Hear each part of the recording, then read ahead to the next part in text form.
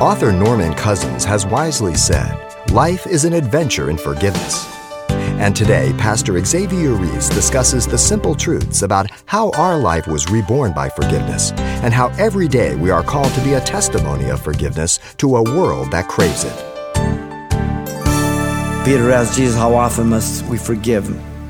And Peter suggested 7 times. He thought he was doing good. The Lord says 70 times 7, 449 times. Whoa! Are you kidding me? Now, that doesn't mean that after 450th time, that's it, I don't forgive you no more. What he's saying is don't keep an account.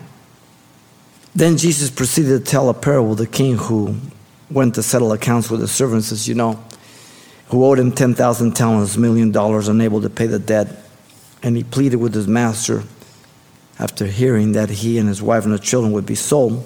And so the master was moved with compassion and forgave the man's complete debt. That servant then went out and demanded his fellow servant who owed him 100 denarii.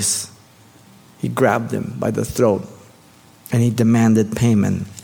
Having no compassion, even though he was pleading, he threw him in jail.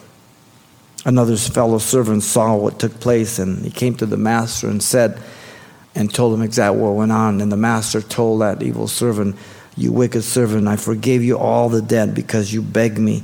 Should you not have had compassion on your fellow servant just as I had pity on you? And the master delivered him into the torturers until payment was made. You don't want to be there. Jesus said, so my heavenly Father will also do to you if you from your heart do not forgive your brother's trespasses. Not sins, trespasses. Matthew 18:35. We all have the capacity that we're talking about here to not forgive. The only thing that we lack is the willingness to obey. I caution, if you are committed to agape love, it will cost you dearly, as it cost God to forgive us. It cost him his life. It's not a matter of what you feel.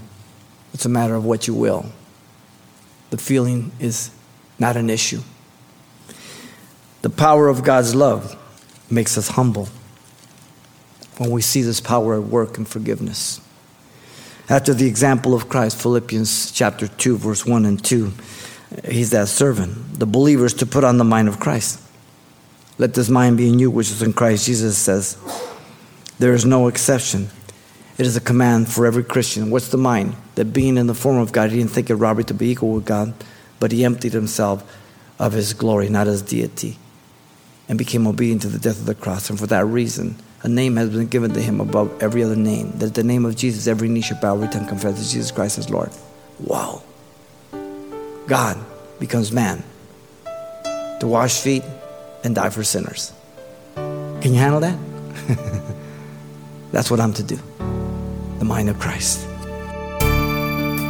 You've been listening to Simple Truths with Pastor Xavier Reese, a daily devotional of the enriching and precious truths found in God's Word. We appreciate you listening each weekday at this time, but you can hear this program again by following the radio listings link at CalvaryChapelPasadena.com.